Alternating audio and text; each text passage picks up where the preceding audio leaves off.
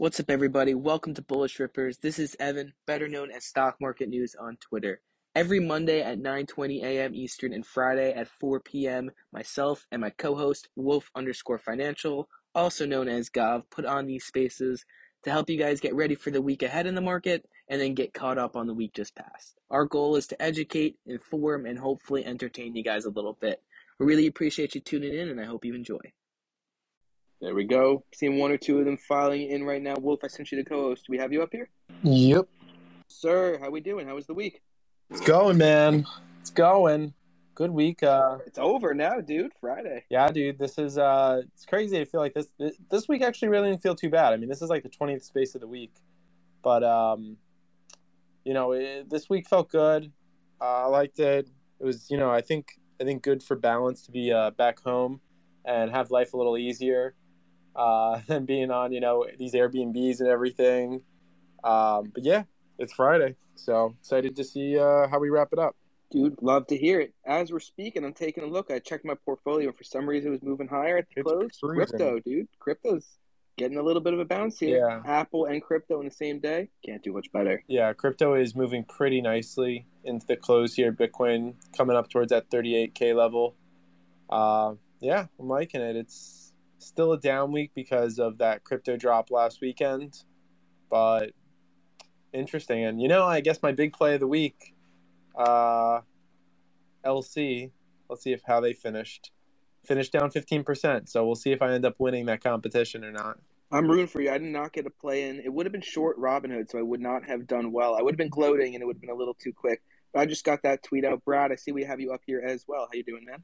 Yeah, just happy to see that it is Friday post 4 p.m. But long week, I think, to say the least. It was a very eventful week, so I'm sure we'll talk about some of it.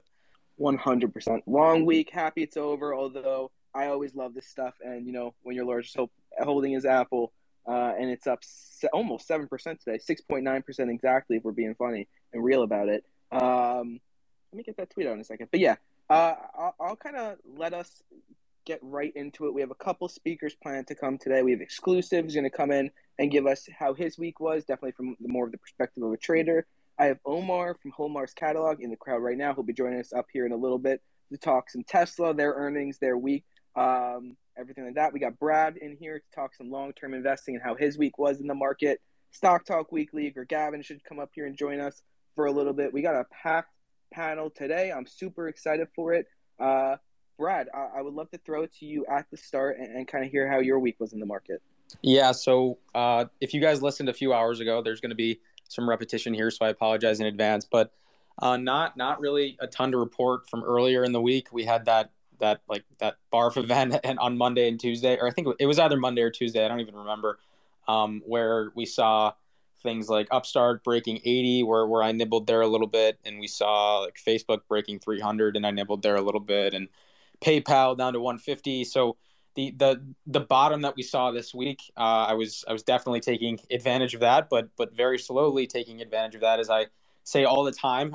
So cash position went from 14% to 13.2%, and then around 12%, and so I'm saying I'm taking advantage of this risk reward and excited to be adding, but also at the same time balancing that with a respect for all of this uncertainty we have going on outside of the fundamental cases for my companies, because I can be as confident and as certain and as well, not certain, but as confident and as well-rounded in my fundamental bull case, but there are always going to be these nagging factors externally that have nothing to do with the company that can weigh on it and can weigh on markets. And generally what I do, even though that's frustrating, is when that happens, I like to say that this is, or I call this a broken stock with a healthy company. And as that's happening, as long as I am remaining confident in long-term revenue and cash flow compounding, and that's a big if. You have to continuously verify that those trends are remaining strong, and that forward-looking demand metrics are remaining strong. It's a constant process, not just a check once and forget it. But for companies that are showing these signs of continuing to be healthy and continuing to have this net income base, I am taking advantage of it slowly with accumulation in names like Upstart, and names like Progeny, so Progeny, PGNY, not PROG, I think there's a company called Proginity, which is in the exact same industry. So I feel the need to say that. But yeah, taking advantage of the deals, going extremely slow in taking advantage of the deals. I also, I'm down to 10.6% cash because yesterday or very late last night, I decided that I'm going to steal a joke from from a million people who have covered this name, but I'm going to swipe right on Match. Haha, but that is the owner of 5 of the 7 top dating apps in the United States with 70% download market share. And then you have them boasting 4 of the top 7 dating apps globally with almost half of the download market share. So pretty incredible stuff. It's not just Tinder. If you look at App Annie data for Hinge, which is their rising star, even though it's pretty much risen at this point in time, but daily grossing data, it's actually ranking ahead of Bumble, which is Match Group's most formidable competition, and really Tinder's most formidable competition. It's been grossing ahead of them in the United Kingdom, and the United States, and Canada, in Japan, and all these places. So it's really looking like the 1-2 punch in the dating land is now becoming Tinder and Hinge, which made me extremely excited. Obviously, they're doing. I'm not going to go too far into it because I'm going to maybe talk about it on Thursday, or I'm going to post a really long blurb on the investment case. The news of the week post next week, not this week. But they're also doing cool things with Tinder. They're doing something called like an explore page, which there's some quirks and cool features that they've used that have already been shown to boost engagement. One of them, which I thought was actually pretty cool, was that you can apply to have or to ask for like a wedding date for a social wedding. So hopefully I won't be in a position where I'm going to need to lean heavily on that feature in the future. But it's nice to know that it's there. But in all seriousness, this is a 20% compounder, a market share leader in a field that is growing, that has grown over the last 5 years at a rate of 12.7%. That's going to accelerate in the next 5 years. Younger generations, as this should surprise no one, there's less stigma surrounding online dating. They're more likely to be online dating. The pandemic only accelerated that, but at the same time, lowered propensities to spend because meetups became less feasible. So now you have these larger install bases, and then you have rising propensity to spend as meetups actually become doable again. I'm calling them meetups to try and keep this G-rated. But you can imagine that will be a really nice lever for their payers or for their monetization. And at the same time, throughout all of this, it has an earnings multiple for 2022 of about 38 times. Not cheap, not expensive, in my opinion, for a 20% grower and a market share leader and someone who has proven themselves to be a compounder for the last few decades. But at the same time, looping in that idea of all this macroeconomic uncertainty and all of this balance sheet runoff fear and rates are absolutely going to go up. It's unhealthy for the federal funds rate to be at 0%. And even growth investors like myself should admit that and know that. Knowing all of that, I invested just 3/8 of a full position in the company today.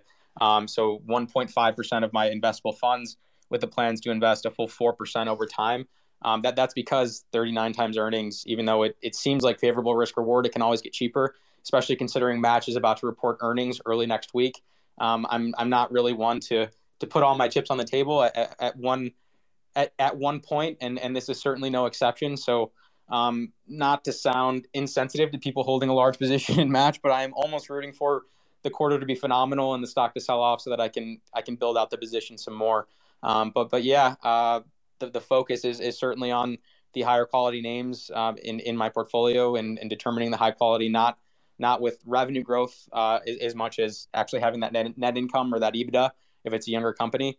And then just juxtaposing that with an Ozon or a Lemonade or a Curiosity Stream, which I'm no longer adding to. But so let's go with Ozon and Lemonade, which are hyper growth companies without any traditional profit metric to value them based on.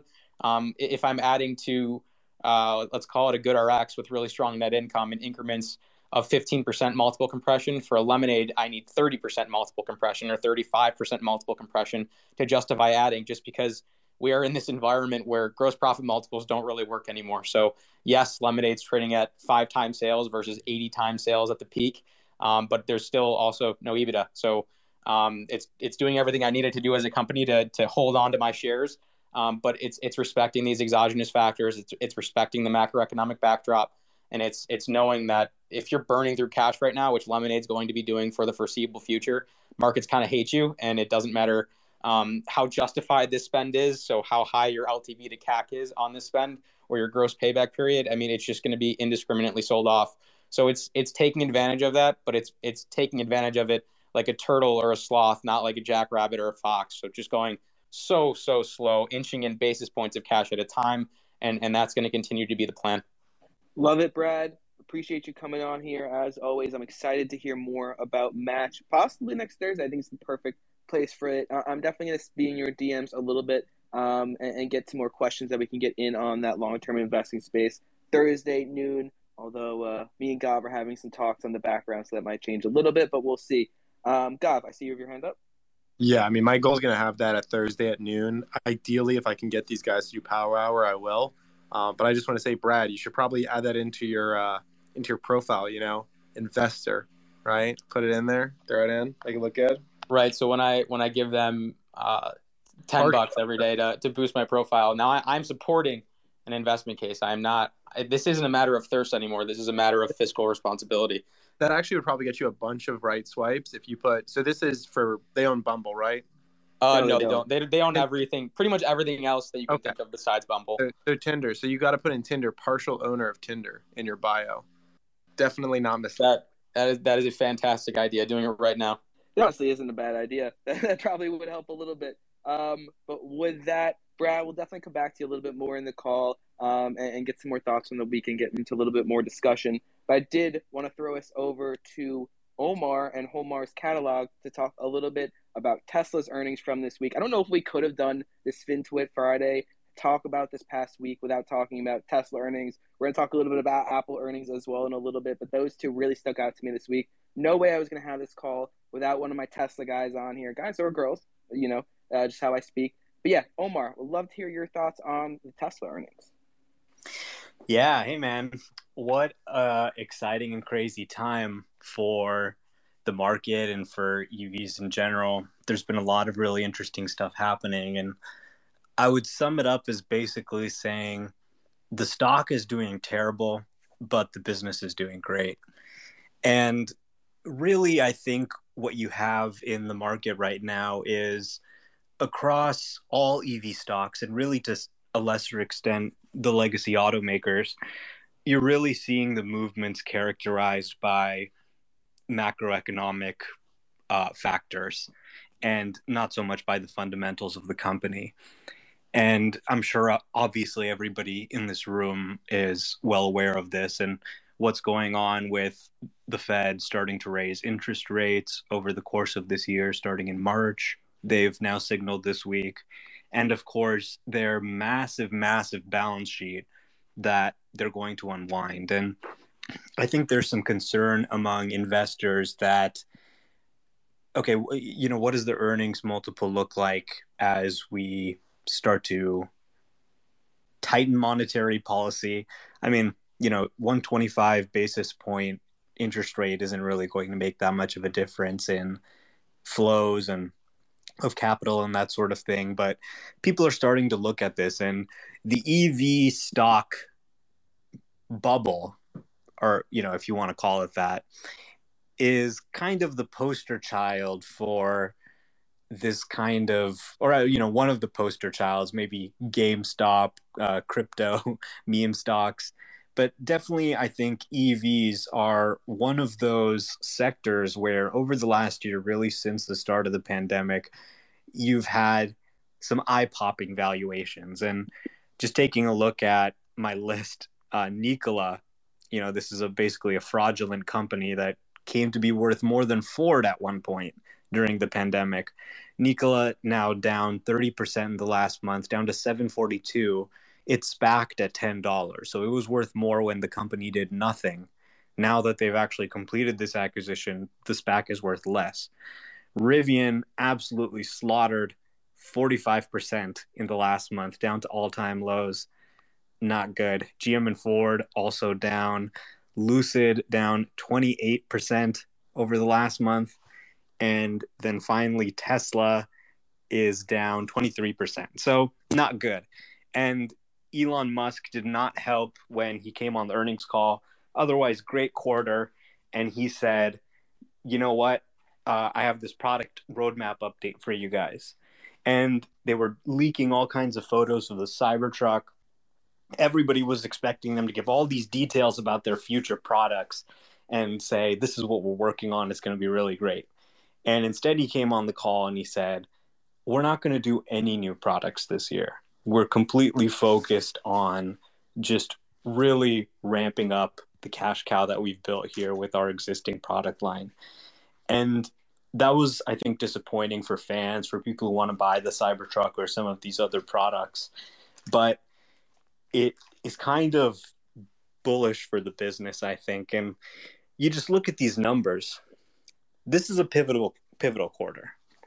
It is, in Elon Musk's words, the quarter when Tesla's a real company now.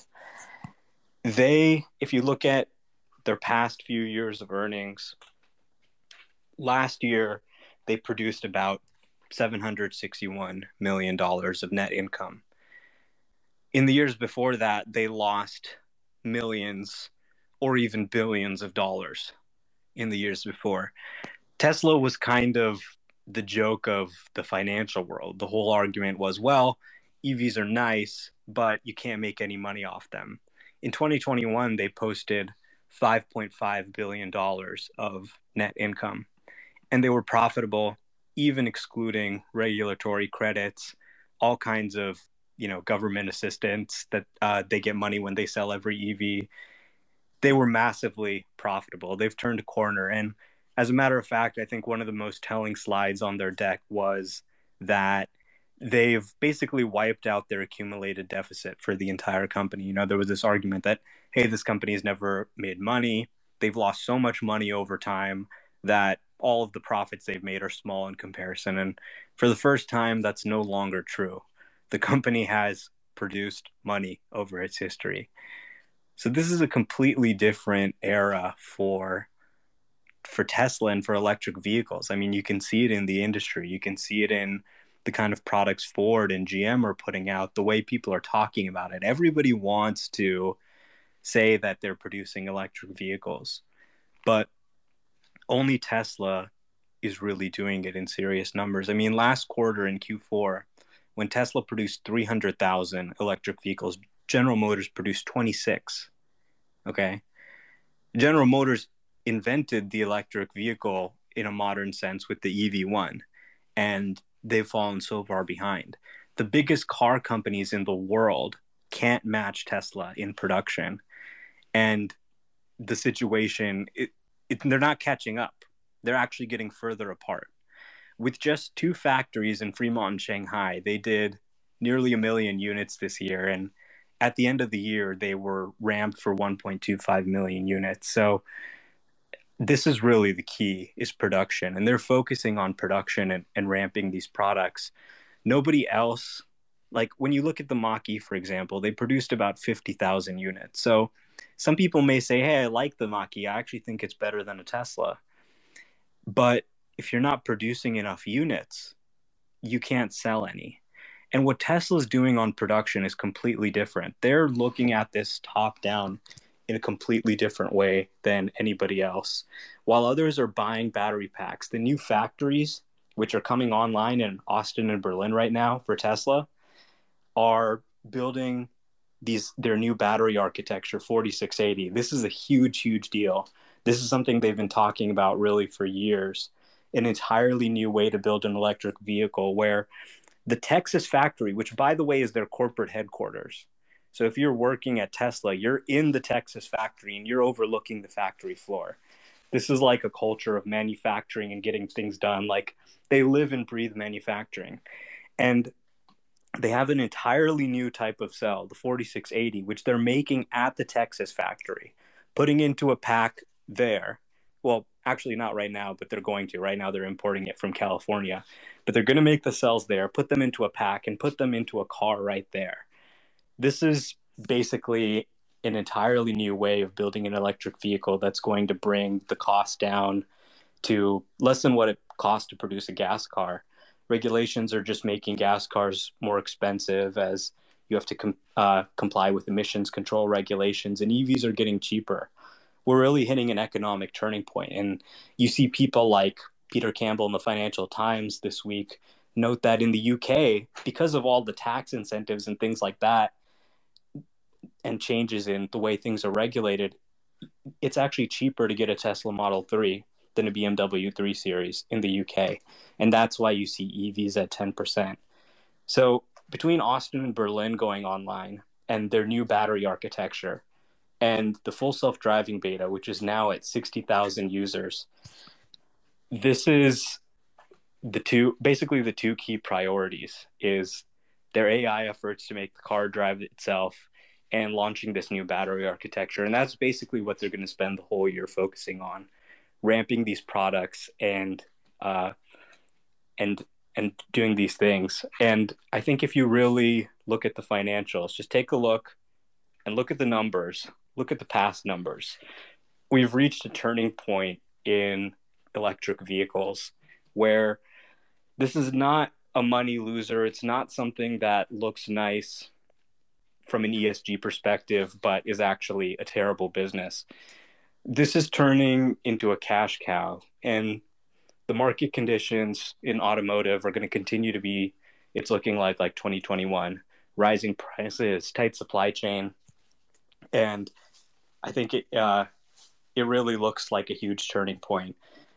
They decided not to launch any products today and take a hit and put some of the supply chain into those products because they're going to milk this cash cow this year, launch the new 4680Y in these two new factories. And it's just a new era completely for the company. If you look at where the stock is moving, it's moving down. But if you look at where the earnings are moving, they're moving up. And everyone's projections for the earnings are moving up. And a lot of analysts are raising their price targets, even the bears. So, yeah, I can't tell you which way the macroeconomic winds are going to blow. I can't tell you what is a fair multiple of earnings that the market will decide is appropriate to assign to some of these EV stocks. But I can tell you that I think at some point, stocks do tend to catch up with earnings and fundamentals. And on that perspective, things are looking extremely bright. And whatever happens, I think Tesla, with $17 billion in cash, they increased that by $1.5 billion this quarter. They've been repaying down debt, $1.5 billion this quarter. Total debt is down to, I think, around $1.5 billion left. So this is a company that is really well prepared to weather no matter what happens. They're not like, say, Rivian or Lucid or some of these younger companies that may need to raise capital and there may not be great market conditions to do that. No, they have they can fund their own business by the products they're already selling. And companies like Ford and GM that are much more receptive to changes in demand based on things like the interest rate, they're going to also have a much tougher time than companies like Tesla that have a much stronger order book and demand at potentially higher price points.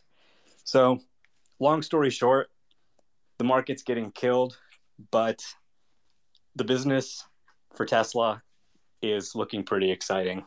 Awesome, Omar. Thank you so much for that explanation. And I love how your approach of kind of taking in and looking at the stock itself and the macro conditions in there. I did have one looming question. There was a couple headlines from the conference call that stood out the most to me. You hit on most of them, with the being profitable since inception now.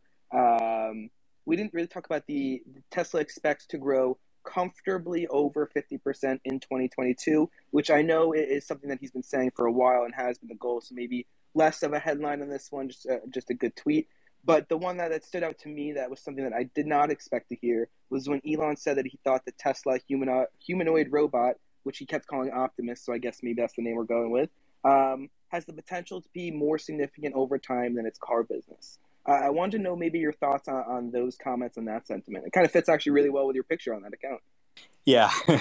So, I mean, this is really interesting. Just to touch on the first point really briefly, I think it's a really important point because Tesla basically iterated on this conference call and in their earnings release that they're running at a run rate of 1.25 million. If they produced at the rate they were producing at the fourth quarter all year, they'd produce 1.25 million units.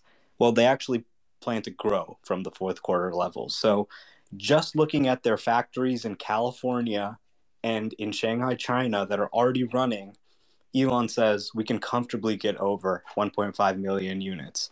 And when you look at their track record of growing production, I think they can do it. It's really quite amazing to see the rest of the industry shrink deliveries across the board because they just can't get chips. And Tesla is just growing like crazy. This is really a golden opportunity for them. And when you look at that, plus the fact that they've got Texas and Berlin coming online, I mean, these are going to be dramatically better cars. As they ramp them, they're going to sell a lot of units. Some analysts like Dan Ives are predicting maybe even as many as 2 million units, which is kind of insane, going from under a million to maybe just under 2 million. But then again, Tesla went from 500,000 to nearly a million from 2020 to 2021. So that's really exciting, and it looks really good for growth. On the subject of the bot, I think that a lot of people don't realize that, for the last 16 years, I've been using this self-driving software on my Tesla. So I can get in my car and I can say, okay, take me to San Jose. And I'll get in the car and turn on autopilot, and it'll start driving. It'll make turns. If someone jumps into the street, it'll stop. It'll get onto the freeway. It'll do everything it needs to do to, in some cases, get all the way to where I want to go without me doing anything. I'm just sitting in the car, listening to music, singing, dancing, whatever. But with the caveat that you have to pay attention because sometimes it'll try to crash into things. So, maybe some people don't want to use it because you have to take over sometimes, but it's actually very usable. And Tesla keeps putting out updates every couple of weeks and makes the thing drive better and better. And there's now 60,000 people using this across the United States. So what Tesla is doing here with FSD is really potentially larger than their entire business. When you use it and you start to think about it and the implications, it's extremely powerful that Tesla has demonstrated that you can basically automate drives with just cameras. And this is something that they're going to be selling and monetizing, but they basically realized that, okay, I have like some videos that I've posted where you can see the car and it's on a road with like tons of people in San Francisco. And there's bikers and people walking, and there's also buses and cars and things like that. And it just navigates it. It goes around the people. It knows when to wait on the side and let the bike pass and move over for the bus. And it's just amazing. So they've developed this capability to do that with cars. And they're going to basically make a prototype this year of a robot to put that AI in a human body form too. And then that'll be able to help them with manufacturing and also help them with logistics for when the cars drive themselves. Now, to analysts, like, this all sounds like Elon's high, right? They're trying to figure out, okay, well, what's the take rate for the full self-driving? How do you plan to get over 2 million units in 2023, 2024? And Tony Sacconaghi asked that, and Elon basically told him to go fuck himself. He said, look, you don't understand FSD, and we're going to have robots. And, the analyst didn't like that. But that's Elon for you, right? While everyone else would be thinking of like, okay, how do we ramp up the car business?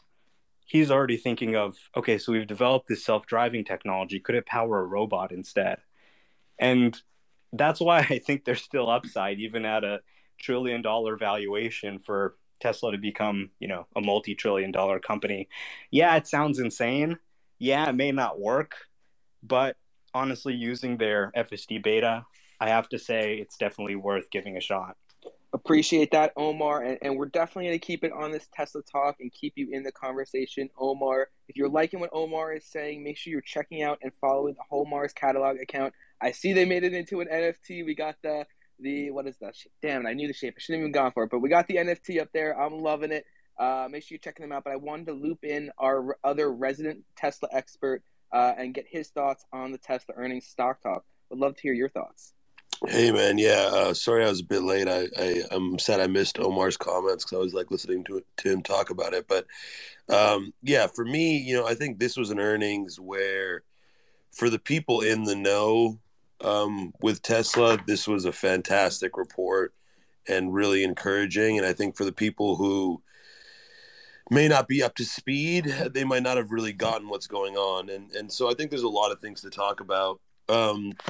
Without, at risk of sounding hyperbolic, I really think that, this company may be developing into potentially the greatest growth story in modern stock market history. You're looking at, a company that has gone from 200 million in revenue to 54 billion in revenue in a decade's time. That alone is impressive. But when you look at how they've done it and how efficiently they've done it, despite increasing competition, it's really stunning. If we annualize the free cash flow from this quarter, you're looking at 11 billion plus in free cash flow. That's with just 2 of Tesla's operational plants. When we bring into account Berlin and Austin, right, the CapEx burden of those plants was still on the balance sheet for Tesla, but they're not at production capacity. So once those plants get to production capacity, not to mention Elon mentioning that they're already scouting the location for the next factory, you're factoring in, arguably at least 100% growth on top of the existing numbers. And, Morgan Stanley made this comment as well right after the earnings. They released 2 notes after the earnings, but the first note they released, the comment that stood out to me on the page was that they said, look, this is a business, that's growing at 50% top line year over year. How many 50% multi-year top line growers are generating a greater than 1% free cash flow yield? And the answer is few, if none, especially companies of Tesla's size.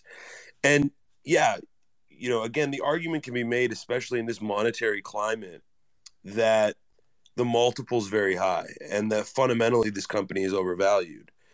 But the reality is that this company has a lot more runway than even the juggernauts of industry like Apple and Microsoft and Google, because those industries, while Apple may continue to grow individual products at, a 20 to 25% clip, we're sitting at 5 to 6% global EV adoption, with a runway to potentially, 30% plus global EV adoption by 2030. So that's in a matter of 8 years. You're looking at, a jump from 6% to 30% adoption. And you have to ask yourself what the numbers will look like at that juncture. With Tesla generating 11 billion annualized free cash flow now, with 30% adoption, what will we be looking at? Will we be looking at 60 to 70 billion annualized free cash flow? And if we are, then this company will start to look a lot more reasonably valued at that juncture. And another thing is that I think people are overlooking is that, over the course of the last 5 years, I mean, if you go back to 2015, 2016, and you ride the stock price all the way from 2015 and 2016, pretty much through 2019, there wasn't any incredible volatility or upside movement in the stock.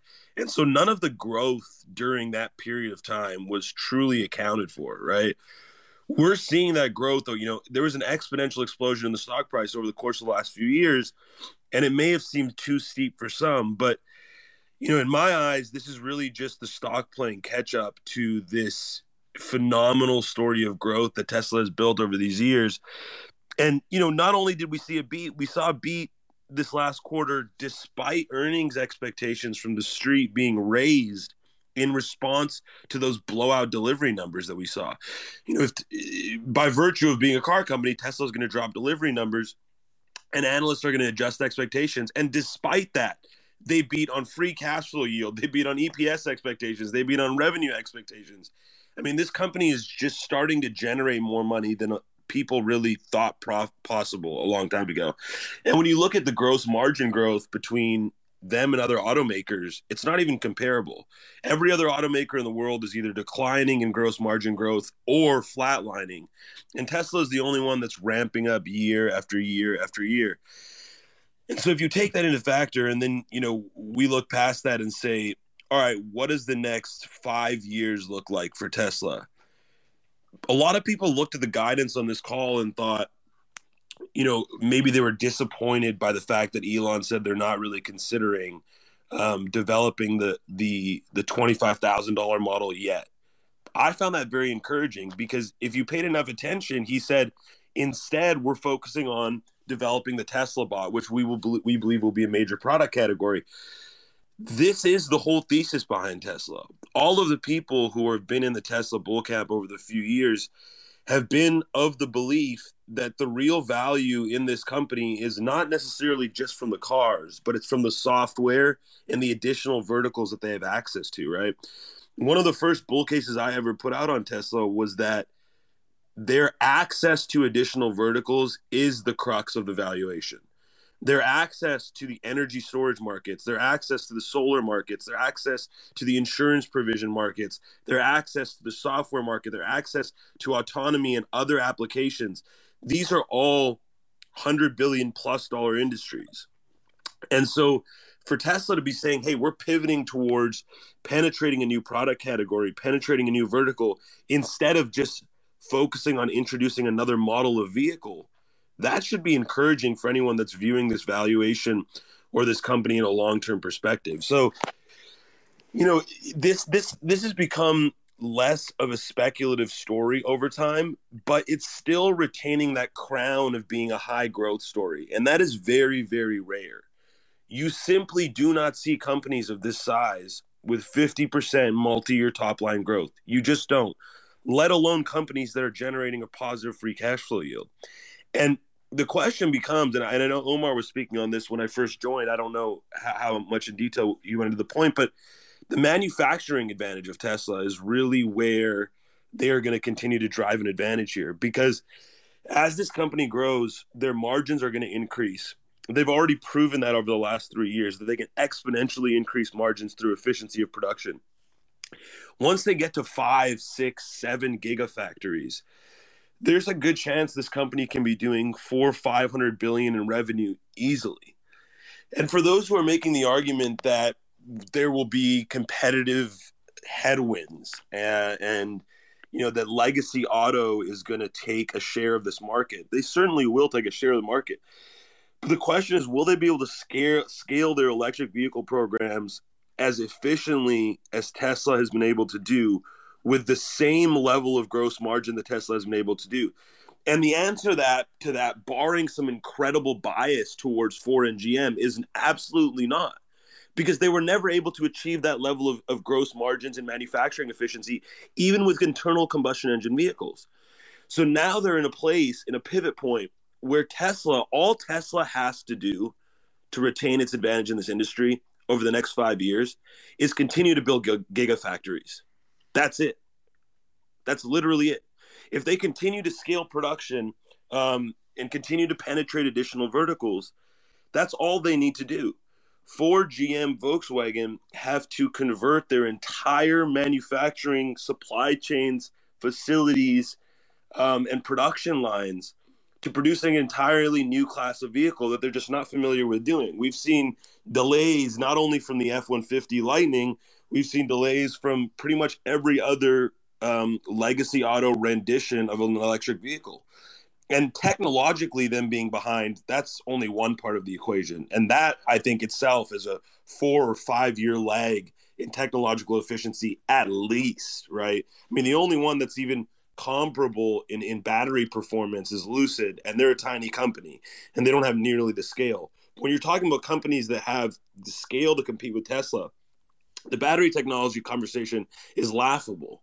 And so if you take that out of the equation, then what is the real potential competitive advantage that these legacy auto companies can have to penetrate this space? And if you make the assumption, which I think is very hard not to make, that we will be at 25 to 30% electric vehicle penetration by 2030, the question you have to ask yourself is, if along the way over the next 8 years, if Tesla continues to scale its automobile program, which it will, if Tesla, as I've said previously, can increase production capacity at Fremont still by another 30%, can increase production efficiency still at Shanghai by another 40 to 50%, and then ramp up Berlin to maximum capacity, ramp up Austin to maximum capacity, open in another few additional gigafactories, you're talking about, a 5 to 6x increase in production based off current assets and current projects alone. Add to that the penetration in additional penetration in software, which, on this call, especially, Elon guided it to be, potentially even more profitable than their automobile business. Expand those software applications to other industries, expand them to the Tesla AI bot, ramp up the energy storage market, which Morgan Stanley projects will 5x in value by 2030. The energy storage market alone, and Tesla's consumer energy storage products are the best on the market. And that's something that the Wall Street analysts and the broader market are just completely overlooking. There is no competitor in the consumer energy storage market that has brand recognition and ability to penetrate regional consumer markets the way that Tesla does. This is a massively underrated advantage because Tesla can simply put up shop in pretty much any state in the country and sell product. There's no energy business in the country that can do that, especially on a consumer level. So this is becoming an energy business. This is becoming an automobile business. This is becoming a software business, and this is becoming an AI business. And the quicker the Wall Street realizes that, a lot of these bear cases will turn into bull cases. And, like Omar said earlier, even the bears are raising their price targets. Even the people that are down there in the $200 and $300 price targets are having no choice but to move them up. And that trend is going to only continue to increase because this is kind of the perfect storm for Tesla. You have global tailwinds, you have government tailwinds, you have ramping efficiency. You finally have them positive on a free cash flow yield. You have them growing additional verticals. You have global brand recognition. You have arguably the best CEO and company manager on earth running the company. I am just as bullish on the company, if not more bullish, than I was before the ER. I know there was a sell-off, but we're in a monetary environment of multiple compression. If nothing had changed with the Fed, the stock would have ripped after that earnings report, and I genuinely believe that. But going forward, this is a stock. People were asking me going into the earnings report, Tesla's going to dump after earnings. Are you going to sell? Of course I'm not going to sell. I've owned the stock since 2016. I don't plan on selling it anytime soon. And I think it's very difficult to make a case, at least over the next decade, that Tesla will not be one of the top 3 to 5 biggest companies in the world perpetually. I can't see a near-term, medium-term, or long-term scenario where that changes. We're just headed in the exact direction that this company is headed. And if Elon can pull off Tesla bot and actually have that, be applied to production lines and factories and rote work all over the globe, that's a $1 trillion opportunity in and of itself. Not to mention the automobile business. So yeah, I'm as bullish as ever on Tesla. In fact, more bullish after that call. Seeing them become a cash flow generating business of this size with this level of growth is literally unheard of. I'm somebody that's been trading and investing in growth stocks for 10 years. I have never seen a company of this size grow at 50% top line in a multi-year fashion with this kind of magnitude of government and global tailwinds behind it. So yeah, Tesla to the moon. Yeah, I think Stock Talk Weekly just nailed it as always. And I would just add on some of the topics he said. Report came out of Bloomberg this week. You know what the most productive car factory in North America was over the last year? Sorry? That was one of my questions. You stole it from me. Sorry, stole it, yeah. But yeah, the car factory that produced more cars than any other car factory in North America was Tesla's factory in California. Okay? Now, California is not the most business friendly place. So what are they really going to be able to do in Texas? And not only are they producing more cars per factory, they have a level of efficiency that's unmatched, a level of margins that's unmatched with 30% automotive gross margin, but they're actually going to increase that. I think margins could go to 40% or even as high as 50% when you factor in all of the software stuff.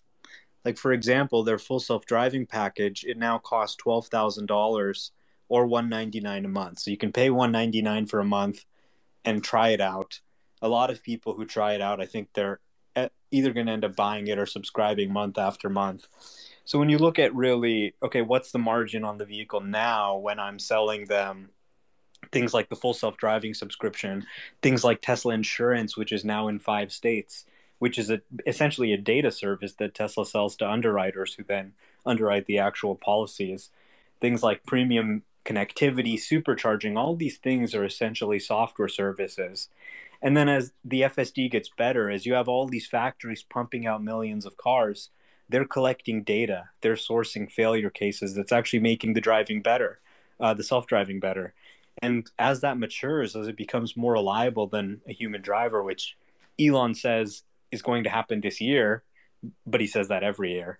But Elon says this year it's going to actually surpass, your average human driver. And long term, when you look at really, okay, now the car is full self-driving, what's the opportunity for me to now sell movies, video games, apps, other kinds of software services to this captive user who I now have in the car? It's going to be, I think, margins that are just unheard of in the auto industry at a scale for electric vehicles that's never been seen before. I love it. I love this Tesla talk.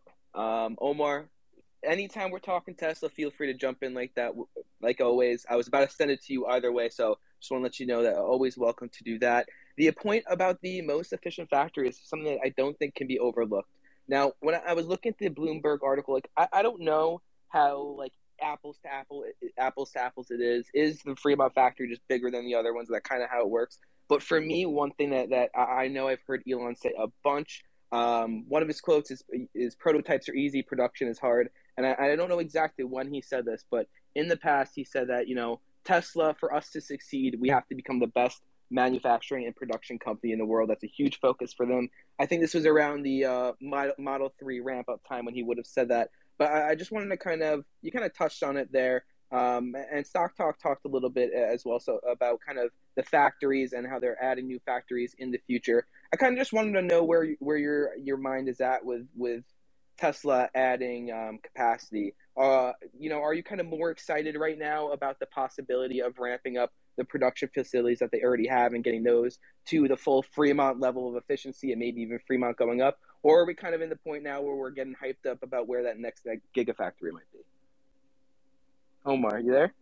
Did you hear that? Oh, sorry. Yeah. I thought you were talking to Stock Talk.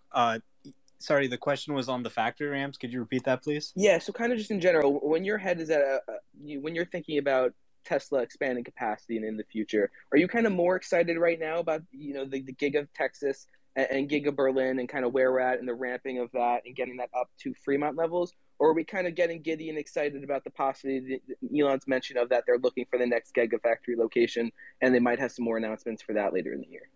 Well, they're going to keep building Gigafactories. They want 3 terawatt hours of output by 2030. And each factory is going to be roughly 200 gigawatt hours. So you can expect them to have 10 to 15 factories in 2030. Now, I think when you look at really what's going on right now, Texas, if you're in the Austin, Texas area, go look at this. This building is just massive. They're going to be pumping out millions of electric vehicles from this factory. And it's going to change the streets of North America. This is really exciting. And they're using this new process. It's a dramatically simpler process for making an electric vehicle. You're not making the car and then making the battery and then marrying them together. the car is the battery. The floor of the car is the battery pack, and you just put the seats right onto the battery pack. And they're using these new larger format cells, which cuts down costs and cuts down interconnections, makes it simpler, makes the car better to drive. Like, people haven't wrapped their heads yet around what's happening. Tesla has now executed on their battery day plan, with the CATL LFP now making up the majority of their products, plus these new 4680 cells, which are going to be made at massive quantities. Like, we're talking 4 times as many cells from Texas as came from Giga Nevada. So we're really looking at an inflection point in what it costs to produce an EV. And I think that a lot of people aren't going to be prepared for this because costs have been going up all year with supply chain issues. But with these new innovations in battery, the costs are going to start going down in a very dramatic way. And you're going to see a shocking situation where electric vehicles actually become cheaper in every way, straight off the lot, than a gas car. And then even after you buy it, you're saving money on gas and you're saving money on maintenance. So tell me, who's going to want to buy a out-of-date gas car when it's more expensive? Probably not many consumers. They'll just pick the option that's cheaper and better. So I think, yeah, Giga Texas and Giga Berlin are going to be really exciting. They're not just new factories. They're making the cars in a completely different way. This is a way that, it's a turning point for EVs. First, they were just take the gas car and convert it to electric. That made for a really bad EV with not the best range.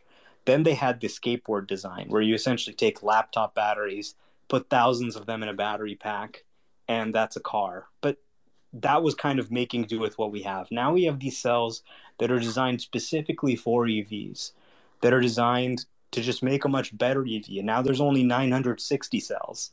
That's a lot easier to manufacture into a pack. Now you have the pack integrated with the vehicle.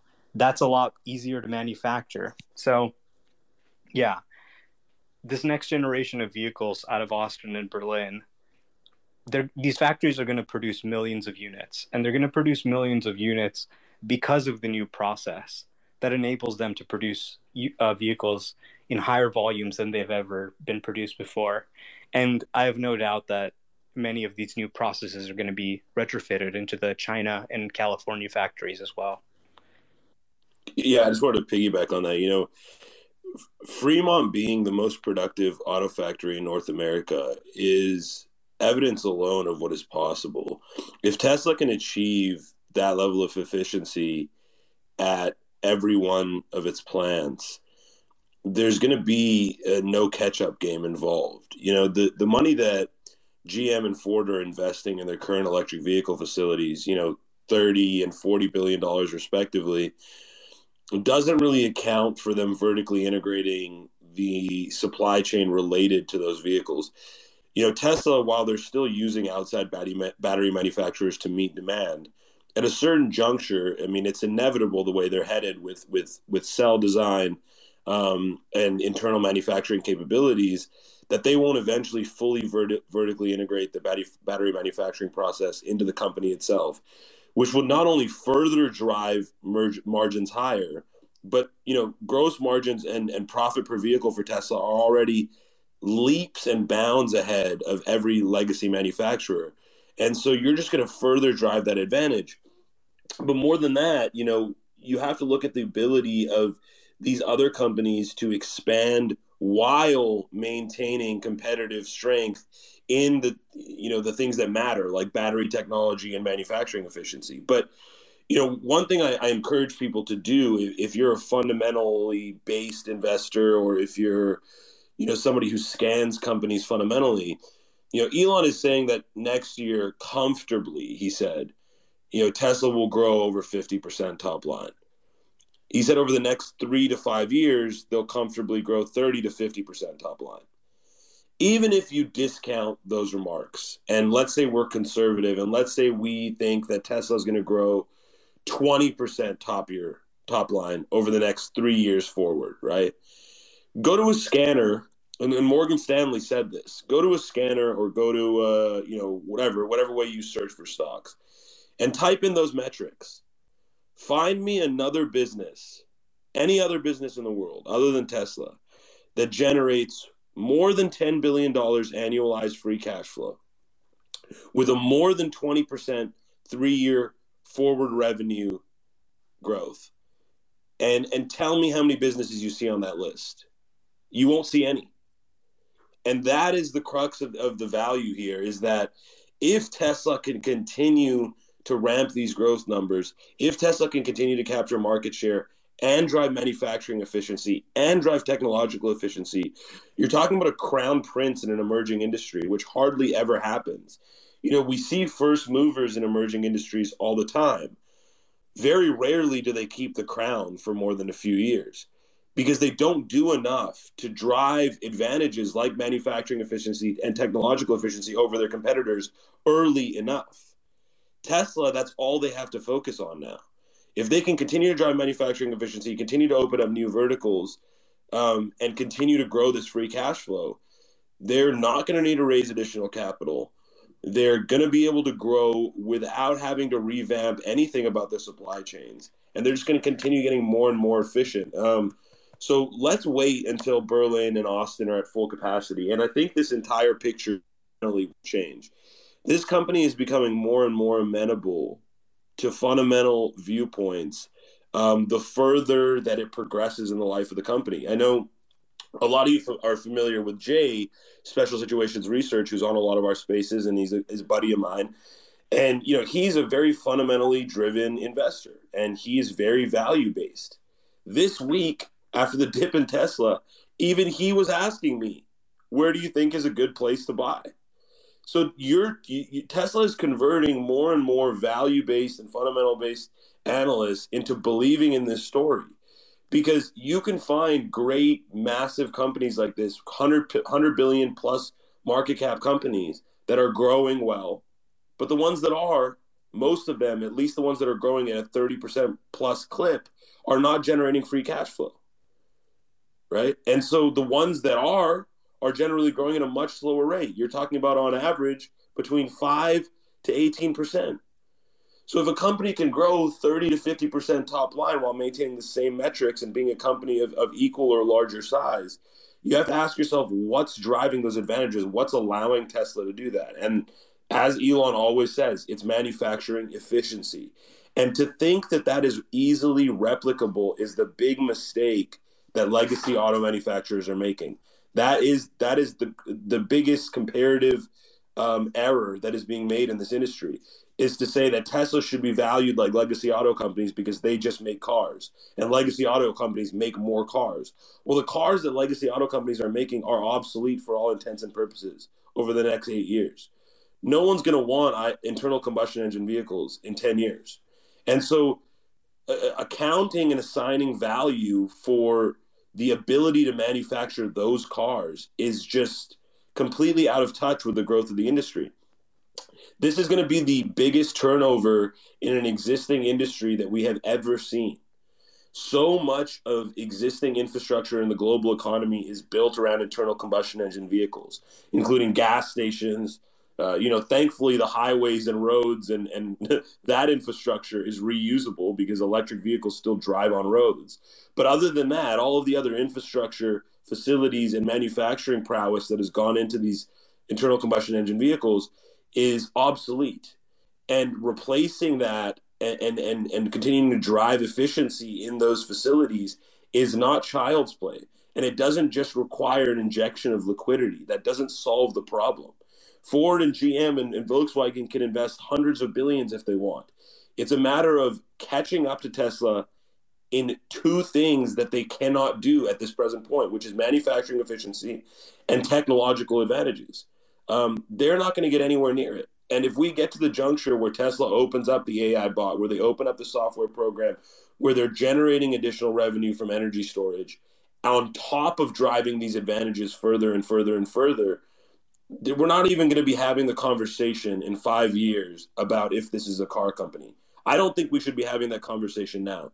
But in 5 years, it'll become so immediately obvious to the broader market that Ford, GM, and Volkswagen won't even be mentioned in the same sentence as Tesla. Yeah, really quickly, I think You're 100% right about manufacturing. And really, when you look at the situation with manufacturing, I think it's really telling that their new corporate headquarters in Texas is inside the factory. When you're working there in an office, you're working above the factory floor. In Shanghai, China, it's the same thing. The offices are in the factory, and the boss works there on a desk with everybody else. Same thing in Berlin. Same thing. Well, in California, it's a little, maybe a 30-minute drive or something like that between the factory and the offices. But they have a lot of people actually working at the factory, especially people who are like designing the vehicles, are just basically designing them right on the side of the production line. And when they validated something's better, it goes in. So the manufacturing culture, I think, is just unparalleled.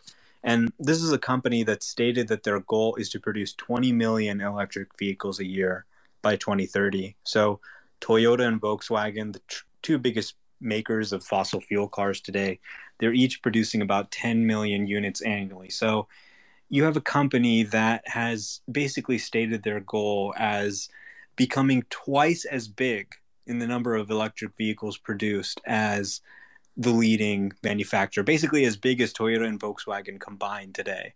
So this is a pretty shocking goal, whether you think they're going to actually make it or not. And finally, I would just add that this is a guy who basically taught himself how to make a rocket and hired some people.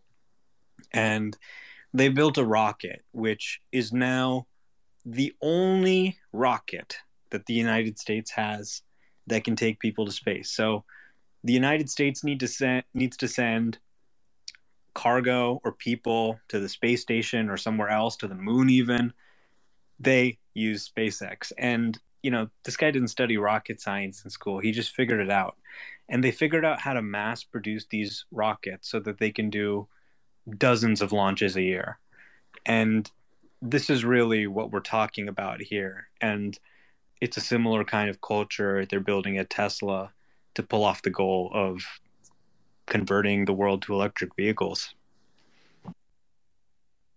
Love it. Thank you so much, Omar and Stock Talk. I appreciate you guys for joining in. Omar, there's so much to unpack with this Tesla story. I want to dig more into FSD and so much more, so definitely have to have you on this Spaces or another Spaces we do in the future. If you like Omar and what you just heard, make sure you're following the whole Mars Catalog account that is up here.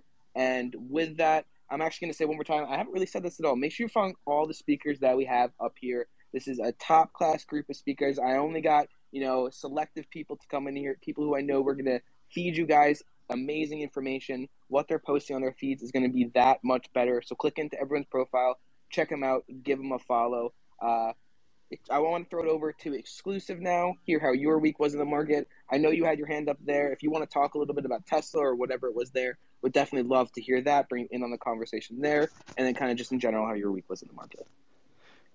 Yeah, for sure. Absolutely, man. I appreciate you having me. Hope everyone had a great week, and definitely some great speakers up here, so give them all a follow. I had my hand raised because, I was listening to everyone talk about Tesla, and I was going back to when I purchased common stock in 2018 when Tesla was literally a laughing stock as far as their production and their technology, yada, yada. You know the story if you were trading in 2018.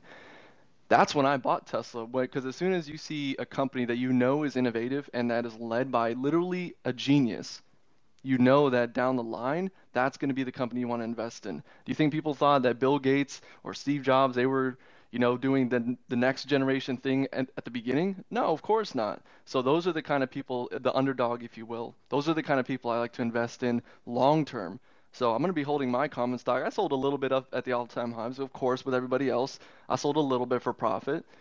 But when I think of Tesla, I think of innovation and I think of reliance. They are not reliant on outsourcing their technology, which is what a lot of these companies like Mercedes-Benz and Ford and they're outsourcing to hire engineers to develop the technology that what Tesla did when there was the shortage on chips. Tesla and Elon, they said, we're just going to use the chips that are available and we're going to program to how we can use them and put them in our cars and not take a hit in production. So there's a reason why Tesla outperformed everybody else, and it was because, well, not outperformed, but had their consistent growth was because they were thinking out of the box and they weren't relying on the technology and software that was, other some of these other bigger manufacturers were dependent upon. So that's why I had my hand raised, because I was going to interject and just kind of add that on the back end of it. But Tesla, I love Tesla, and anybody here that knows me or follows me knows that I trade Tesla almost every day of every week, of every month, of every year. It doesn't matter. Tesla is not only year-over-year growth on their on their company. Their options are always, they're always performing. They're always giving gains, whether you're following it up or down. That's why I love Tesla too. It's a tradable stock. It's a growth stock. It's a funny stock to watch. And I mean, Elon is hilarious to follow. I mean, come on. It's just a great company. So, I have an unorthodox way of looking at Tesla, but I'll tell you one thing for sure is it is going to be one of the biggest companies on the planet, if not the biggest company on the planet eventually. It may not be right now, but eventually. But no, so as far as the week goes, I mean, I would say it was a little bit of a lackluster week as far as returns and volatility. At the beginning of the week, I was watching. That was actually my pick on Stock Talk Weekly. I was long on Tesla, and it didn't stop me from playing it to the upside at the beginning of the week, and it was a great run. We knew that there was some resistance there, and it rejected the 100 MA, and then as the market kind of panic sold off here, and we found a really good dip. And I mean, Tesla was the perfect technical setup. There was a lot of things fundamentally sound in the markets to watch for. I know how the market makers think, so I was able to take advantage. So, it was a week that, a lot of people didn't do well, but there was also people that did very well, extremely well, because although there were some times throughout the week that were very, very boring as far as price action is considered, but there was so much clear direction once the price action was determined which direction it was going to go. It was very, very clear. It was blatantly obvious. So for me, the market provided some really good gains. The only positions that I had that closed red were positions I'm swinging into next week. Everything else, there was literally no missed trade. Not one trade was red for me personally. So it was a phenomenal week for me. And our members, of course, our members did really well too. So, I'm really grateful for the market. I'm really grateful for option trading being available for retail still. And the amount of retail traders in options is really impactful on how you can make money and take advantage of the volatility. So, and Tesla is one of those stocks that has extremely high liquidity and extremely high implied volatility. So for me, as a technical trader, and I look for fundamentals as well, but as a technical driven trader and momentum trader, it is extremely easy to find those setups. And once you have your confirmation, it is almost impossible to miss, which is why people always ask, how do you never miss on Tesla? And it's because you have volatility plus liquidity plus popularity equals profitability, for me at least. So, Tesla was the story of the year. I traded it 21 times, puts and calls. So that was my best trade of the week combined. And, there was a lot of other things too. I don't really want to go into all the different tickers, but there was a lot of good trades. Amazon today into the close was extremely profitable. There was it was like towards 230, something like that. I got some Amazon calls for dirt cheap. For Amazon, anything under $1,000 a contract is dirt cheap in my opinion. So we got some of those 2840 calls at 350. Those went up to $39 for over 1,000% returns. Crazy action in Power Hour.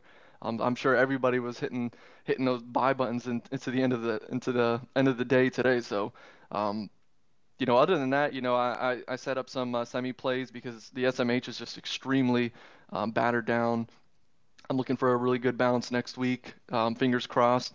But I'm not hoping. I'm looking for the technical side to be reclaimed. So it's not a hope strategy. It's a know it strategy.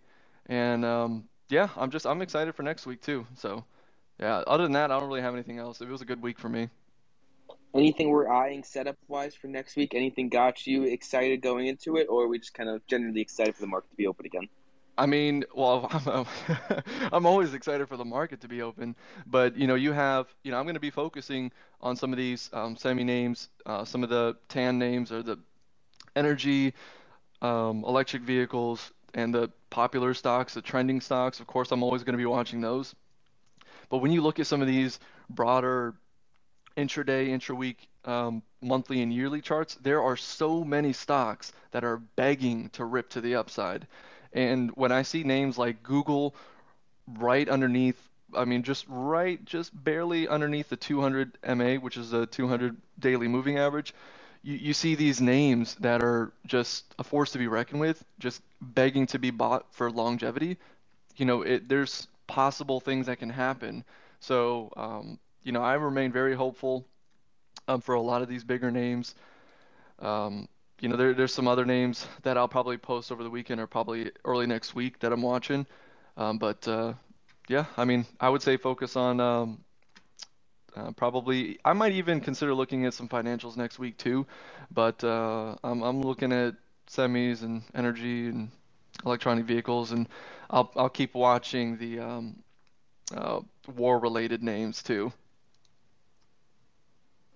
Love it, exclusive. Thank you so much for coming in here. We'll come back to you throw maybe a couple tickers at you, maybe throw some concepts out there, whatever. But definitely we'll come back to you. But I want to keep us moving. Well, actually, first of all, everyone check out Exclusive. He does some fantastic spaces while you're in here. You enjoy spaces. You will enjoy his live trading spaces. Some good alpha in there, some good free alpha in there. And then with that, Peter, I want to throw it in here. I'm sorry to make you wait this long. I always love getting that energy in here when we can.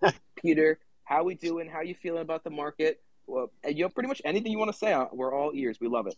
I appreciate it, guys. No, never too long to wait. I was humbled deeply by listening to the two gentlemen discuss Tesla. I have never in my life, I wish I have a recording of that, because that was the most severe endorsement and breakdown of why Tesla is a great company as a long-term investment. And then to hear from the last gentleman about what a great trading vehicle it's been, it is extraordinary. But the whole story about what's going on with Tesla as a company and how they've navigated through supply chain issues and what's going on with the two factories and whatnot, that was extraordinary, guys. I'm humbled. I'm a student of you both. Anyway, besides that, I have to admit this was, and guys, I don't invest in the market. I just invest in the forensic breakdown of why markets do what they do. And I've got to say that this was, bar none, the most volatile week in the history of the stock market. There's no question about it. We could go over Monday through Friday what we saw. The bloodbath Monday morning down 1,200 at 11:15. The down 176 handles in the SPY at 11:15. The Dow down 1,200 points. The reversal starting at 12:10. Right, we closed the Dow up 100 and the SPY's up 13 handles. Same reversal, a little tempered down, but still over 1,000-point reversal on Tuesday. We then saw this crazy short cover early morning on Wednesday. I guess if that's what you want to call it, or just maybe a little irrational enthusiasm coming into the Fed meeting. The 1,000-point rally on the 2 o'clock post that we weren't going to raise any rates, as if that was some kind of a surprise to anybody. And then the just bearish sell-off, the narrative that Jay Powell just sort of walked this market down. It was almost like Bill Ackman the day he talked the market down into a circuit breaker during COVID. I mean, it was ruthless to watch it. And then you had yesterday, which was just wild and crazy, and then today, right? I traded the spiders today. At one point, I was throwing up, right? At 2 o'clock, I got long SPYs, and the market just decimated me for the next 18 minutes.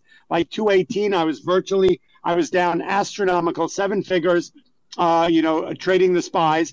And then I held it. I held it with the customer. It was just, it's not me. It's a trade that I orchestrate.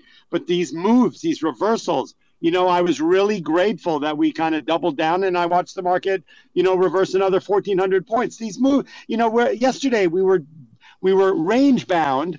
And when we talk about anybody in here who's been trading for years, range bound means, 50 cents, $1 range bound when a stock market sort of in an afternoon sort of trades up and down, 10, 30, 50 cents, $1, in the SPYs. We were range bound in a 300-point range over and over and over again yesterday afternoon.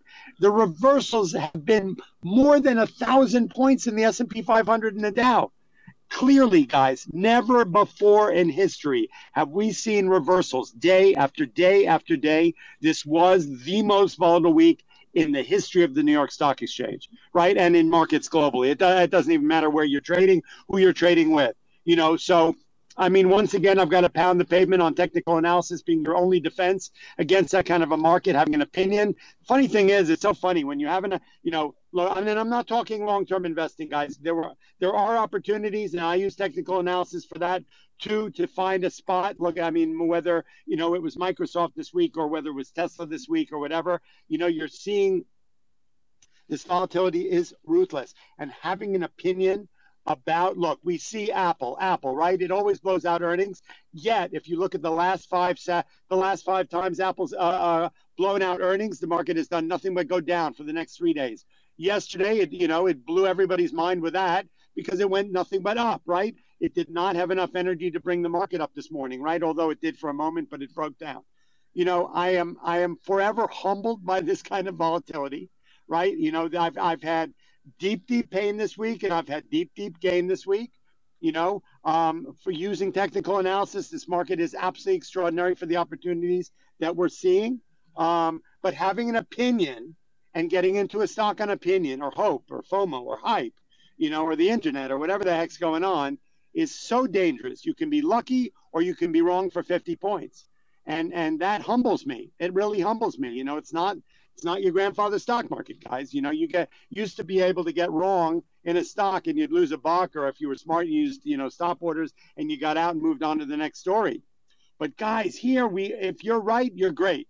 But if you are wrong for 600 points in the SPY. You are wrong for $50 in a stock. And that's painful. That's deeply painful. So I am humbled by the market. I'm thrilled about next week. I can't wait till this friggin' market opens again. We are 3.5 weeks into January. And what have we seen? We have seen a market that is finally engaging whatever the taper is going to bring, whatever the interest rates are going to bring, probably a little bit of a catalyzation by the Ukraine story, although I'm not a big fan of geopolitical stuff having any bearing on the market at all. Why is everybody surprised at what Jay Powell said yesterday that made the market react? This shit's been on the menu for 4 months already, guys. There was no surprises yesterday. Yet the market rallied 1,000 points on the news that he wasn't going. Was anybody expecting a 25 or 50 point raise yesterday? No. Why did the market rally 1,000 points? The fact that we were not raising the rates, right? And then proceed to sell off another 1,400 points into a really brutal close yesterday. So, you know what? It's funny how suddenly, I'm a big proponent of the fact the market can adapt and absorb one bit of information at a time, maybe two, right? We never saw a follow-through sell-off when we saw the inflation story or the taper story on its own or the interest rate story on its own, right? When they started to announce this stuff, 6 weeks ago, the market rallied 700 points on that news that we did have a fast track and we did have interest rates coming in 2022, but it never engaged it on the downside. It is kind of a bearish indicator, you think, right? And suddenly now we're engaging it. So, this stock market is glorious. It's ruthless, and that kind of thing 4 times in a day, right? You can be up, you can be down, you can be puking your positions out, you can be nauseous, and to dabble lightly, to use technical analysis, surely put a stop order in on whatever they're doing, and to be a student of the market. We are in a new marketplace, right? We've never seen this kind of volatility before. We've never seen a market that's sort of hard to predict its movement, right? And it's in my opinion. I've been here since Alexander Hamilton was a teenager. So I love you all. Great market. Please be a student of the market. Thank you, Peter. Love the passion, as always. Always bringing it, whether it's 9 a.m. or 10 a.m. in the morning or at 5 p.m. on a Friday. Absolutely love it. I would love to kind of get your thoughts on, you did kind of hit it on there and how volatile this week was. But I would kind of get your perspective. For me, Monday was definitely the craziest day of them all. That reversal we had it really felt like from the depths of hell, we'll call it, all the way up to the top. That was one of the most profound reversals I've seen. I wanted to come kind of maybe get your thoughts on that and maybe what it was like being on the exchange or maybe how any of the other days were specifically. But yeah. You know what, guys? Look, the exchange doesn't have 8,000 people running around like, the days of the 80s and 90s. Unfortunately not. And we're surely on a skeleton crew for COVID. But I have to admit that the volatility and the reversals we saw this week, you could feel it in people's orders. I'm sitting in the middle of the floor. You can see people trying to, beat the close, and they got VWAP orders going on. And how do you trade? How do you try to beat the VWAP in a stock that goes down 30 points and up 50 points? Fear, the blood in the streets. I mean, we've seen 1,200 point sell-offs before, but it just felt different. It was just fast and furious, and the way it just, it did hit a bit of a technical level, but I don't know. I'm trying to understand why it did what it did. Was it a margin call on crypto, and everybody was bailing on their positions so they didn't have to sell their Bitcoin? Was it retailers selling in fear because they'd never seen this kind of stuff before, and they were turning really okay, profitable positions into, decimated red blood in the streets? Was it the smart money selling it and the retailers buying it? I don't know. And I saw that volatility on Monday, and I'm going like, oh, my God, we've never seen this. Yet it happened again Tuesday, Wednesday, Thursday. And I'm thinking, oh, my God, it's not going to happen today. And it happened today. Today, we posted out at 2 o'clock. I had some huge to buy on the close, and the market went down 600 points as if it was one whale just bailing on everything, hitting the spies, boom, boom, boom.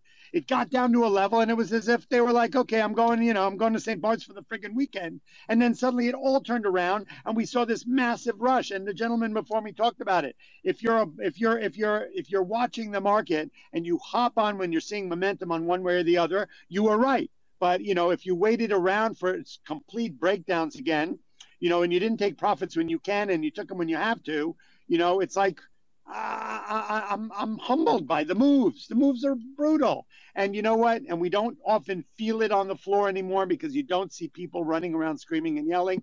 But these reversals were felt because I'm standing around watching people working orders, right? And you're sitting there going, oh, my God, they're thinking, okay, the sell-off can't be that bad. I'm going to sort of, go light into a slight algo here and whatnot. And then the next thing you know, the market is down 700 points from where you started selling your stock. And you're going like, I'm screwed here, right? And then you just start to like get involved, and you're putting it in at 10%, algo, be passive, be aggressive, whatever you're doing. And then the shit turns around and it rallies 1,500 points. I mean, how does one trade that market? It's humbling. As I said today, I got long at 2 o'clock because my indicators told me that it was going to be a go into the close. And I proceeded within 11 minutes. I literally was down $1 million, and I'm just about to throw the hell up on my SPY position. And I'm going, you know what? I refused to surrender to this shit. Right. And I doubled down, and I ended up making, a large sum of money. And so, that's the feeling. You want to know how I was feeling?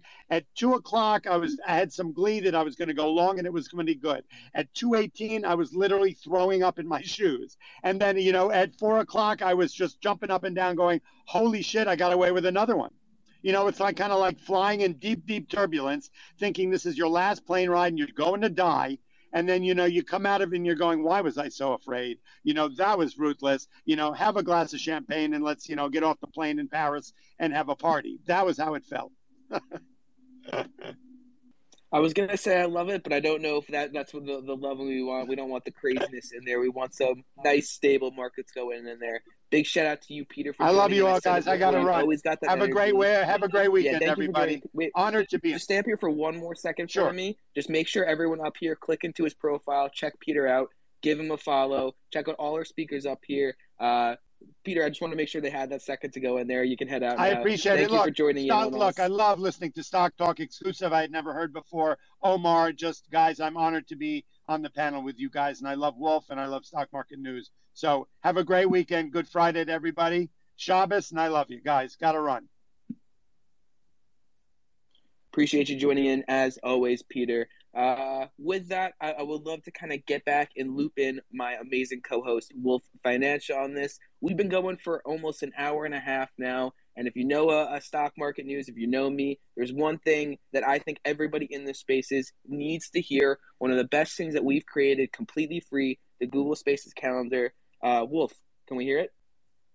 Ask and you shall receive. This was a crazy week for anybody that's been following closely. We did 20 spaces this week, over 30 hours on here. I mean, my phone says I log 8.5 hours a day now on Twitter, and you always, got to have a couple tabs up too on your computer, so you can never have enough. But I'm sure many of you are not putting in those insane hours. You're probably coming to Twitter at ideal times of the day, trying to, maximize the information that you're getting out of here on the best Twitter spaces. And boy, do we have the tool for you to make that happen. Our Google Calendar that we have created is now subscribed to by over 3,000 unique investors that want to know when every single space is, who's speaking on them, the topic, if there's any updates, right? They can easily get that. And one spot to go to for all recordings of our spaces. Again, this is a free public Google Calendar, and the easiest way to get on it is right now while you're listening. If you've been enjoying this space, we have a lot more coming to you. Click into either my profile or the main host Stock Market News and just drop us an email. That is all you have to do. It is completely free. Your information is not shared with anybody. Literally all we need is an email, preferably a Gmail, works natively with Google Calendar, and that's it. Again, thousands and thousands of people are using this every single day to find our spaces, know exactly when, maximize their time on Twitter, to be honest. CEOs, hedge fund managers, people with millions of followers, verified people, even people who work at Twitter and a number of other notable companies have reached out and asked to be on this. So make your life easy. Join our spaces calendar. Make sure you're following the speakers up here. As long as you're following myself and Stock Market News, when you come in, you'll always see our spaces at the top of your timeline. And trust me, we're doing them more hours of the day than we aren't. So we'll make it worth your while. Perfect. 100% agree. One of the best tools that we've created, completely free, will always be free. Slide into the DMs and you will not regret it. 100% awesome. Love that, Wolf. I want to keep us moving a little bit. Maybe we'll go around one more time quickly and then we'll head it into wrap-ups. I would like to go over to Brad now, who has been sitting on here so patiently. We went to him about an hour ago at this point, which is kind of crazy. Brad, I would love to kind of maybe if you have any more takes on the market and the week. I know we talked a lot about Match Group, but maybe some more thoughts throughout the week. Would maybe love to hear your thoughts on PayPal if you did anything there. But in general, yeah, Brad, I want to bring you back into it. Yeah, nothing really more on the PayPal front or the or that other front to talk about. Did a little adding on PayPal this week. Excited to look at its earnings report next week. Really excited to look at its earnings report actually. And it's going to be the topic of my February deep dive. I'm going to publish the Upstart deep dive on Sunday. Hopefully, I was just editing that while we were talking.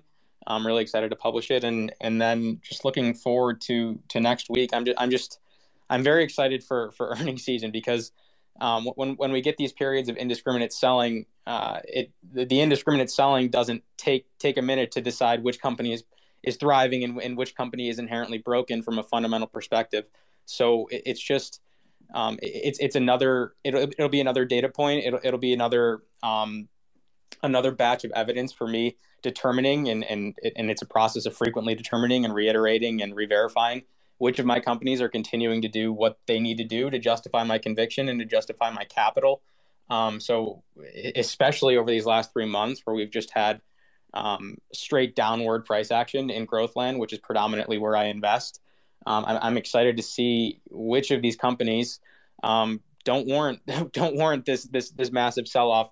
And I think there's quite a few in my portfolio that do. And I think there's going to turn out to be a few where the fundamental performance deteriorates to a point where these sell-offs are pretty justified. I'm thinking of like a Curiosity Stream again. I don't know if I brought that up 2 hours ago or in this spaces. It's been a really long day, but for something like a Curiosity Stream and how the revenue mix has skewed way more towards lumpy content sales than more visible and recurring subscription sales. So with an $8 cost basis and at more than 50% off that level, normally I'd love to add into that. I'd love to accumulate into that. But just looking under the hood, despite the fact that they're hitting their top line numbers, the way that they're hitting their top line numbers doesn't really appear to be all that sustainable to me. So that's just one example of many of some of these companies that I'm excited to hear. I'm just very excited to hear them talk so that I can get more current data on how they're doing, on how they're envisioning these extremely uncertain next 11 months. I'm excited to listen into all of those and to report on all of them. Next week will be Facebook or Meta, I guess I should call it. And then Match Group and then PayPal. So hopefully good news to report, but I mean, if there's bad news to report, I'll be reporting that as well. So have a great weekend, everyone. Thank you so much for having me, and and great talking to all of you, and really enjoy listening to everyone. Perfect. Appreciate you joining in, Brad, as always. Definitely become one of the crew, one of the constant crew that we've had on here, Stock Talk as well, exclusive as well. Everyone up here right now is someone that we have on at least, let's say, 4 or 5 times a week. I feel like that's fair enough. Like, these people you must be following up here. You probably already are. Check every single one of them out. It is 5:30 on a Friday. I will Eastern. I know some of us are not here on Eastern time, so I will kind of use this as a wrap up. Brad, you kind of did throw us in there a little bit. Before we get into the next one, Stock Talk, I still do want to hear how your week was in the market. We really only got to hear about Tesla, so still do want to throw that to you in a second. But I will give us over to Wolf to talk about something that I actually pinned up in the nest above quickly. Well, perfect. And before I talk about that, the one account that y'all are in the audience and haven't really been hearing from is the Bullish Rippers account that's up here. And a big shout out to Bullish Rippers. It's kind of the love child to myself in stock market news. We're doing 3 spaces a week from Bullish Rippers. I'm hosting a power hour on Mondays in addition to a second space. And then Stock Market News is hosting from that a long-term investing space on Thursdays at 12 p.m. And we have been getting amazing responses to those. He's also tweeting from the account. So if you like really good finance tweets, some memes, some information thrown in there, as well as top tier spaces, check out the Bullish Rippers account. There's also a newsletter that I believe you could just go right into the bio and click in the bio and subscribe. Easy peasy lemon squeezy. In addition to that, I appreciate him pinning up top. I just put out my weekly newsletter as well. I spend like 60 hours a week on Twitter, and big shout out to Joey Fierstein, who's been a massive help with this newsletter and been writing a lot of this newsletter on a consistent basis. He's up here in the crowd. You can see he's been getting, I think his followers doubled this week. So check out Joey. But essentially, if you're like me, you're not into, tons of long form reading, or maybe you are, and that's okay too. But I wanted to make something for the average FinTwit person that they could get through in 3 to 5 minutes, make their life easy, but still get a taste of the best content on Twitter. And if you go into my bio, you can see it. It's kind of like pinned to my bio, but that's the weekly howl. We've had an immense response. We're almost at 3,000 subs on this. But basically, we scour Twitter every week. We find the 10 best tweets of the week, and then we highlight them in our newsletter. We have stuff highlighting everything from market corrections and ARKK. We have a Brad Freeman tweet in there this week, Stock Market Nerd, about his approach to stock picking. We've got crypto memes. We've got stuff about buying the dip in there and a whole bunch more. There's a 5-star tweet section. So I think y'all will really like it and check that out. Again, it's pinned up top. I posted the whole one as a thread, or you can click in, check it out in my bio. It's a once a week read for 3 minutes. It's about as least time that you can dedicate towards a newsletter while still getting quality content. So appreciate you giving me a minute to highlight that, Evan. I'll probably have to hop off in about 5 to 10 minutes, but really excited to hear from the rest of these speakers. And again, we've been getting all of our shout outs, but Stock Market News is the real G here. Let's myself take the lead on so many spaces throughout the week, and this is kind of like his crown of the week, his space. He's tweeting up a storm during the week, especially with earnings season this coming week. You're not going to want to be not following Stock Market News. Literally, he'll sit on the calls for you and tweet out exactly what's happening, and you won't have to go and listen to hours of calls, and you'll know what's happening. So check out what Stock Market News is doing. Appreciate the time, bud. I appreciate you, Wolf. As always, I'm here to support everything you do, Wolf Financial Team does, so happy to do it. Such a great and entertaining newsletter. A good time to put it out as well on Fridays. I love it. I'm going to keep us moving as there. I also appreciate the shout out a lot as well. I want to bring Stock Talk back into it. Another one of the OGs on the spaces. We spent at least, 20 hours together on spaces this week. As always, one of my favorite accounts on FinTwit. A great person on spaces, so definitely do check them out. But we never even got to hear how your week was in the market. So I would love to hear that Stock Talk and maybe some, wrap-ups, closing thoughts, anything like that. Stock Talk weekly, daily, minutely, hourly, monthly? Secondly. Yeah. Sorry. My mic thing is always messed up. But what was the question just on the general outlook for the week, what I traded? Yeah, so how was your week in the market, and then kind of wrap-ups, anything you're looking for next week, anything like that? Yeah, it was obviously a volatile week, choppy week, so I just tried to play, what came to me in the short term. Played a lot more just day trades today than I normally do. Not today, this whole week in general. Today we had some nice calls in our Discord. TSDR called I see them down there. Called a monster call on NVIDIA puts. They ran like 350% in an hour, which was a really nice call.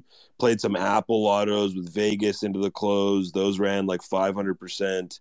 And then played ChargePoint just as a day trade with Commons.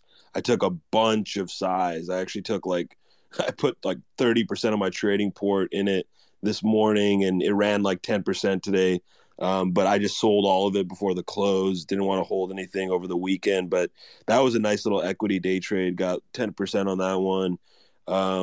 But it's different because obviously with my equity day trades, I'm doing them with a lot more size than my options day trades. So, those 10% gains can be substantial. But yeah, pretty much all week, that's what we've been doing. We played Rivian puts yesterday, played TQQ puts yesterday, played Tesla puts yesterday, played Netflix calls yesterday. What else did we play? We got into FAF puts this week. Those haven't moved for me. I got into those around a quarter. They're still sitting at a quarter with the week close. I'm looking at those puts on that play because FAF, so that was a low float DSPAC. They open up their unlock next week. Well, hopefully the effect will be next week. They filed their amended S1 this week, so you would expect that the effect filing would go live next week, which means that, that low float is going to become about 10 times bigger, which should drive the stock down at least a few dollars. It's trading in the 9s right now. I expect it to go to at least the 6s. So we got some puts on that, just kind of waiting on those. They haven't moved much. But yeah, just a bunch of day trades this week, really good day trades, which was nice because a lot of them were big gainers, multi-100% gainers. And it helped taper down some of the losses that my long-term portfolio took this week, which was definitely a bumpy week for the long-term portfolio. But, to start the week off, we had a really nice trade with Smile Direct Club off that short squeeze. We had a really nice trade with MNMD from my buddy Mass Trades. He kind of plugged us in on that one. Another, I would say probably the most profitable trade of the week for me, though, was playing cores on both sides. We played the cores puts and the cores calls on both sides. The cores calls, I got out way too early. They ended up running like 400 or 500%. I got out for like less than 100% gains. So was kind of mad about that, but not really. I mean, hindsight's 2020. Didn't expect it to explode as much as it did, but yeah, just kind of playing the both sides and not having a bias is what I've been doing over the last few months, and especially this week. I think trading with a bias in a choppy climate like this is a good way to lose money. Trying to hold on to things and hope that they're going to go in the direction that you want is just not productive. So, I've been playing, like I said, I own a ton of Tesla equity, still played Tesla puts this week. So, there's always room to play both sides of a position, whether or not you own it. And so I try to practice what I preach. But yeah, lots of amazing calls this week, not only from, my colleagues and people that I trade with, but we had some really nice just bottom calls and top calls on different trades as well. So productive week, good week, which is nice to be able to say on a week that a lot of people lost a lot of money. But looking at next week, I think we have reasons to be potentially bullish in the short term. I tend to read the notes that the banks put out on kind of the macroeconomic environment. I kind of want to talk just briefly about, JP Morgan put out a tweet on positioning, or not a tweet, sorry. I put out a tweet about it. They put out a note on positioning. JP Morgan put out a tweet, imagine. They put out a note on positioning, and they were just discussing some of the reasons to be bullish in the near term. They mentioned that, the month-end pension rebalance for this month might drive, they said, quote unquote, sizable flows into equities, especially given the fact that we've had a month to date underperformance in equities, right? This is I think the worst January ever for SPY and the Qs. I might be wrong on that, but I think that is what we ended up having. Yep, so you're right. Yeah, so worst month ever for SPYs and the Qs. And so, month to date underperformance, and JP Morgan thinks that's going to cause a lot of equity inflow, they anticipated it would start today, which they were right. And they think it'll last through at least next week. Another big thing they mentioned was that buyback blackouts are going to peak on Monday. So buyback blackouts are basically blackouts where companies are not able to buy back stock. And so those peak on Monday. So they should start tapering down as of Tuesday next week, which would potentially, or at least theoretically, drive equity inflows as well. And the last thing they noted was that investor sentiment is overly bearish. They said excessively bearish because the put to call ratio is the highest since March 2020, which obviously was the crash. And it's much too close to that ratio from March. I don't know what the exact ratio was in March, but JP Morgan said it's much too close. And so that's kind of a three-pronged approach as to why they were bullish coming into today. And I'm glad I read that note because the note came out last night. And it said coming into today they were bullish. And so I kind of took that with a grain of salt, but bought into it, and it worked out today. So we'll see if that lasts through Monday and next week. But I think with NASDAQ been in correction territory for a while, was down 17% from the highs at one point, approaching that bear market trajectory. I think there's room for buyers to step in on the Qs and maybe not buy it up with a lot of breadth, but I think there's names on the Qs that are starting to become compelling. And so, in the short term, I think we see some buyers on the Qs. SPY, I think, can still go either way. I don't think there's been as much pressure on SPY. It's only dropped a little bit over 10%, which is still a correction, technically speaking, by definition. But, SPY, I think, can go either way. The Qs, I'm starting to feel bottoming, not, as in I'm calling a bottom for the year or anything, but just from a trading perspective to play the bounces in some names in the NASDAQ. I think it's starting to get to a better juncture. Very funny that Kramer was talking about going short yesterday and then today everything rips. It was just really funny timing. But, that's one thing. But, outside of that, I really do think that the Qs are ripe for nibbling. And, I don't think I feel the same way about SPY yet, but I'm going to continue to read these notes. I really encourage people who are maybe skeptical about analyst ratings from banks, which, understandably so. You should be, because a lot of those analyst ratings come, after the fact and will come after earnings. But the things that I think banks do really well and bank analysts do really well are these notes that they put out regularly on, macroeconomic conditions or market conditions. And they kind of give you a reason, justification of whether you should be bullish or bearish. So, JP Morgan, Morgan Stanley, Goldman Sachs all put out these notes regularly. So I encourage people to read them, the people who don't, because they can very often put you in a better, mindset to be able to position your portfolio versus people who are just flying blind and making their own assumptions about the market. These guys have a lot more analytical resources than the retail trader. So, just kind of riding on JP Morgan's thesis going into next week. I think there's a good shot we get, a couple green days next week, but we'll see how it turns out. I'll continue to play it day by day either way. Perfect. I appreciate you joining in Stock Talk.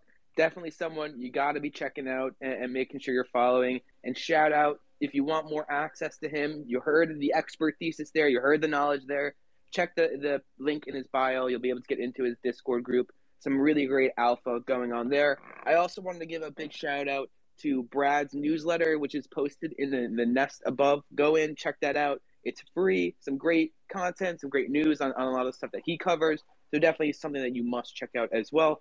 I see you got 2 hands up. I appreciate that, Brad. Big shout out. Thank you, man.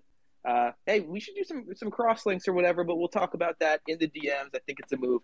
But Wolf, I'd love to throw it over to you first and get your wrap ups. Or Joey, do we got to go first? Yeah, I'm popping off, but I'm really enjoying this. I think everybody knows that. Yeah, Brad and Exclusive, some of the guys that are going to always have amazing knowledge in their wrap ups. So everybody should be staying on here the whole time. Just have a family meal. But thank you so much, Evan. And I'm excited for this next week in the market.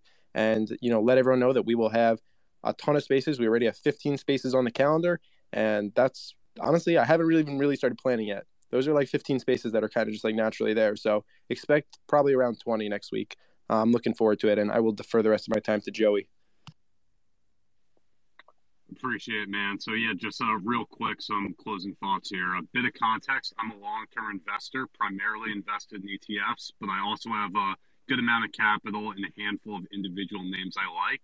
And this was a really great week for my two biggest individual positions, being Disney and Apple.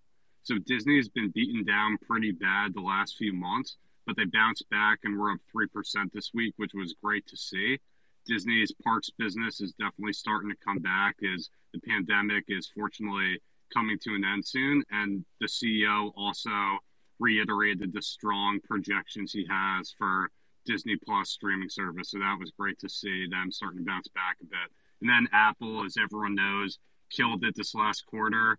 I got back in and I added to my position once they dipped below 160 recently. So it was really encouraging to see them come back really strong. So when I got back in, their PE, their 2022 forward PE was less than a 26 times multiple there. And they have such strong fundamentals. So that was a really attractive entry point for me. So definitely bullish on the future there. So it was a really solid week. My ETFs have been performing well as well. So it's was really solid. And with that said, thanks so much for having me up here. It's a pleasure to be up here with these great speakers. Be sure to check them out. And again, be sure to slide in the DMs for stock market news. He's, putting on these phenomenal spaces. So be sure to send your Gmail so you can keep track of all these spaces. So thanks so much for having me up here. Appreciate you, Joey. Love all the help you get on the Wolf account. Great guy. Great account to follow. Everyone check him out. Appreciate you. Make sure you're following all the speakers up here. I said it a bunch of times. We're going to head into the last wrap-up, and I promise you, certainly not the least wrap-up exclusive. We are super lucky to have him on these spaces. A great addition to the crew, so we're always lucky to have him on. Exclusive. I would love to hear your wrap-ups and what you're maybe looking forward to next week. Yeah. So, I was kind of looking at some sorry we have people over and I've been a little bit distracted, but I was looking at a couple of charts, mainly Tesla, because you know how much I have a decent love and hate relationship with that stock. So, normally, it's kind of funny. So normally people are really, really focused on what I do on Fridays because they know I trade Tesla on Friday. And for some reason, and this was just purely off of intuition, there was a technical setup too off of the 200 MA, but really it was more intuition. And, I felt to myself that, the swing failure pattern on Amazon that led it to where the price it's at today, I felt like the market makers were going to start buying it. So what did I do? I waited until the end of the day. I waited until it was beaten down. So I started buying Amazon on my Commons account. And I also set up for some, and I know when I buy size in common stock, it'll probably move the stock a little bit because the volume spike brings in a lot of other buyers. And I noticed that a lot of people started buying into it. And I had some options going into it. So I'm going to start looking at Amazon long.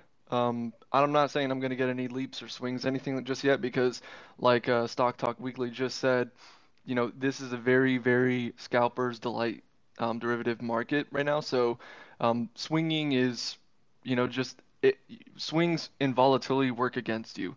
You open your positions up to gap downs or gap ups depending on your position. And you don't, as a retail investor, you owe it to yourself to have the patience that you're gifted with. You're not an institution, so you don't have to force 20 trades in a day to meet your quota. You can sit back and sit on your hands and just wait for the perfect setups, and you can strike when the opportunity presents itself. So going into next week, that's what I'll be focusing on.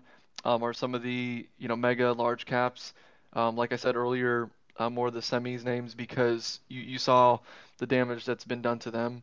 And I'm going to be focusing on names in the SPY, NASDAQ, and Qs, particularly in the Qs because I noticed from, I believe it was the anchored VWAP from October when it touched the 100-day moving average. You can set an anchored VWAP there and you can see that, that was the level that it managed to hold since then. So it's been really, and that level right now sits at 347.22. So it's been really fun watching, bears trying to push the markets and ETFs, but particularly the Qs, they're trying to push everything below that level, but the bulls are defending at the last moment. So I'm really, I'm more bullish than bearish, but I don't have a bias. But, I always root for the bulls because, everyone's making money when the stocks are going up. And most people are losing money when it's only going down. So, I like where the Qs are sitting. I'm still a little bit weary under 365.80 because, like I said, it's a lot of buyers are waiting to step in at those levels. So it's really important for me as a majority bull to wait for the right setups. And, once we're into somewhat of a bullish neutral or dare I say bullish market, because this isn't a bullish market. And once we get in there, it's going to be open season, and I'm going to be looking to reclaim some profit that I wasn't able to take these past few weeks and just watch paint dry. So, um, individual tickers. Let me pull up my handy dandy watch list. So I'm probably going to put out a watch list on Twitter versus just in my Discord. I'll probably put out a watch list on Twitter again, and I won't put 165 names on it. I'll probably only put 10 or 20. And some of the names that I've already gotten over earlier, I'm going to probably be adding some other names that are a little bit less, just a little bit less attention on them. So let me pull these up.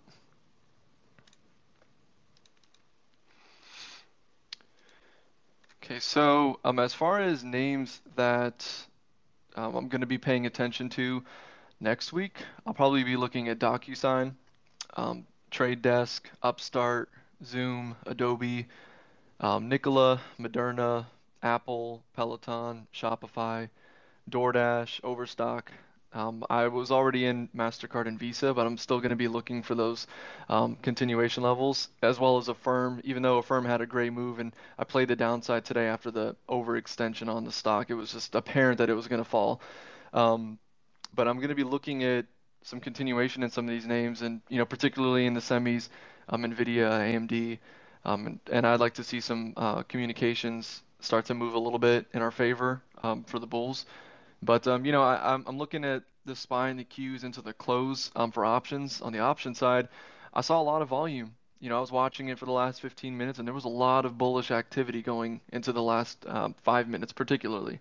So, and I'm talking about 100, 200,000, $300,000 orders individually. So, there are a lot of people expecting a bullish move next week. But again, I won't believe a move until I see it, and I'll be riding the wave either way. And there's a lot of names that are just oversold at this point. So it's really easy to find a move to the upside when everything's oversold. So just take your time and wait for the A+ setups, and don't force anything.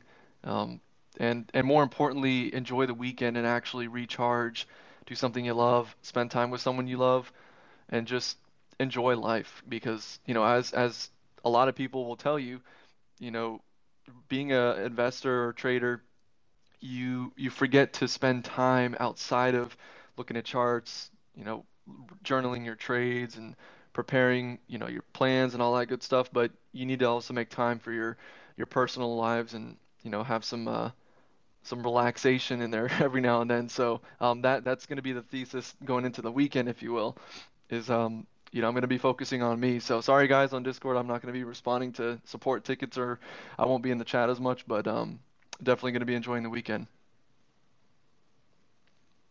Appreciate that exclusive. As always, love having you on. Quick shout out to the Discord. The link for that is in his bio. Make sure you're following him. He's going to be releasing, as he said, his watch list for the upcoming week there. Make sure you're checking out all the speakers that we have up here. I'm going to get a little bit into it. My own wrap-ups here. First of all, I think the next time we're going to see you guys live on Spaces will be Sunday at either 7 p.m. or 8 p.m. EST for Stock Talk Weekly's Trade of the Week space. Just want to confirm Stock Talk, that's going to be active this week or live?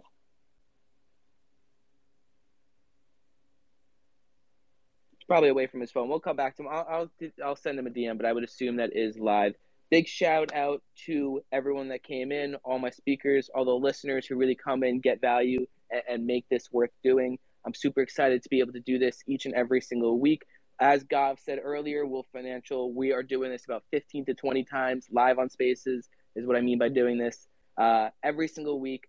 We are bringing you guys at least 40 hours of content. So make sure you're checking out my page. Make sure you're checking out all the speakers up here. As I said, these are the OGs. These are the people we have on every single week, at least 4 or 5 times a week. They're backbones of the content, and we really appreciate them, myself, and Wolf Financial. Big shout out to the Bullish Rippers account that is up here. I personally am the person who tweets from that account and do a lot from behind it. If you want to support me, check out that account. Check out the newsletter that goes along with it. That's the pin tweet on the Bullish Rippers, the Green Raccoons account. That's the latest edition. And you could also check in my bio if you want. There's a really easy way to get onto my newsletter as well. I'll shut up with the promo, the self promo there. It's not something I like to do often. Make sure you're checking out all the links of my speakers up here. Go into their bios, click the links. They each have one in there. Check them out. Go follow them. You will not regret it.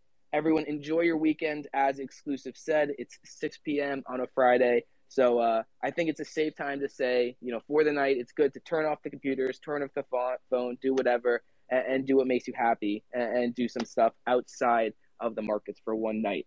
I'm going to be grinding on the markets 100% a little bit tomorrow, getting some good work in when the markets are closed. It's when you get that extra alpha, extra time in. But you definitely do have to make time for family, for friends, for happiness, for whatever. So make sure you're doing that tonight. Everyone, I'm visioning that meme right now, ladies and gentlemen, the weekend. And with that, everyone have a good time, and we'll see you Sunday at 7 p.m. or 8 p.m., one of those Eastern, for Stock Talk Weekly's Trade of the Week space. Thank you.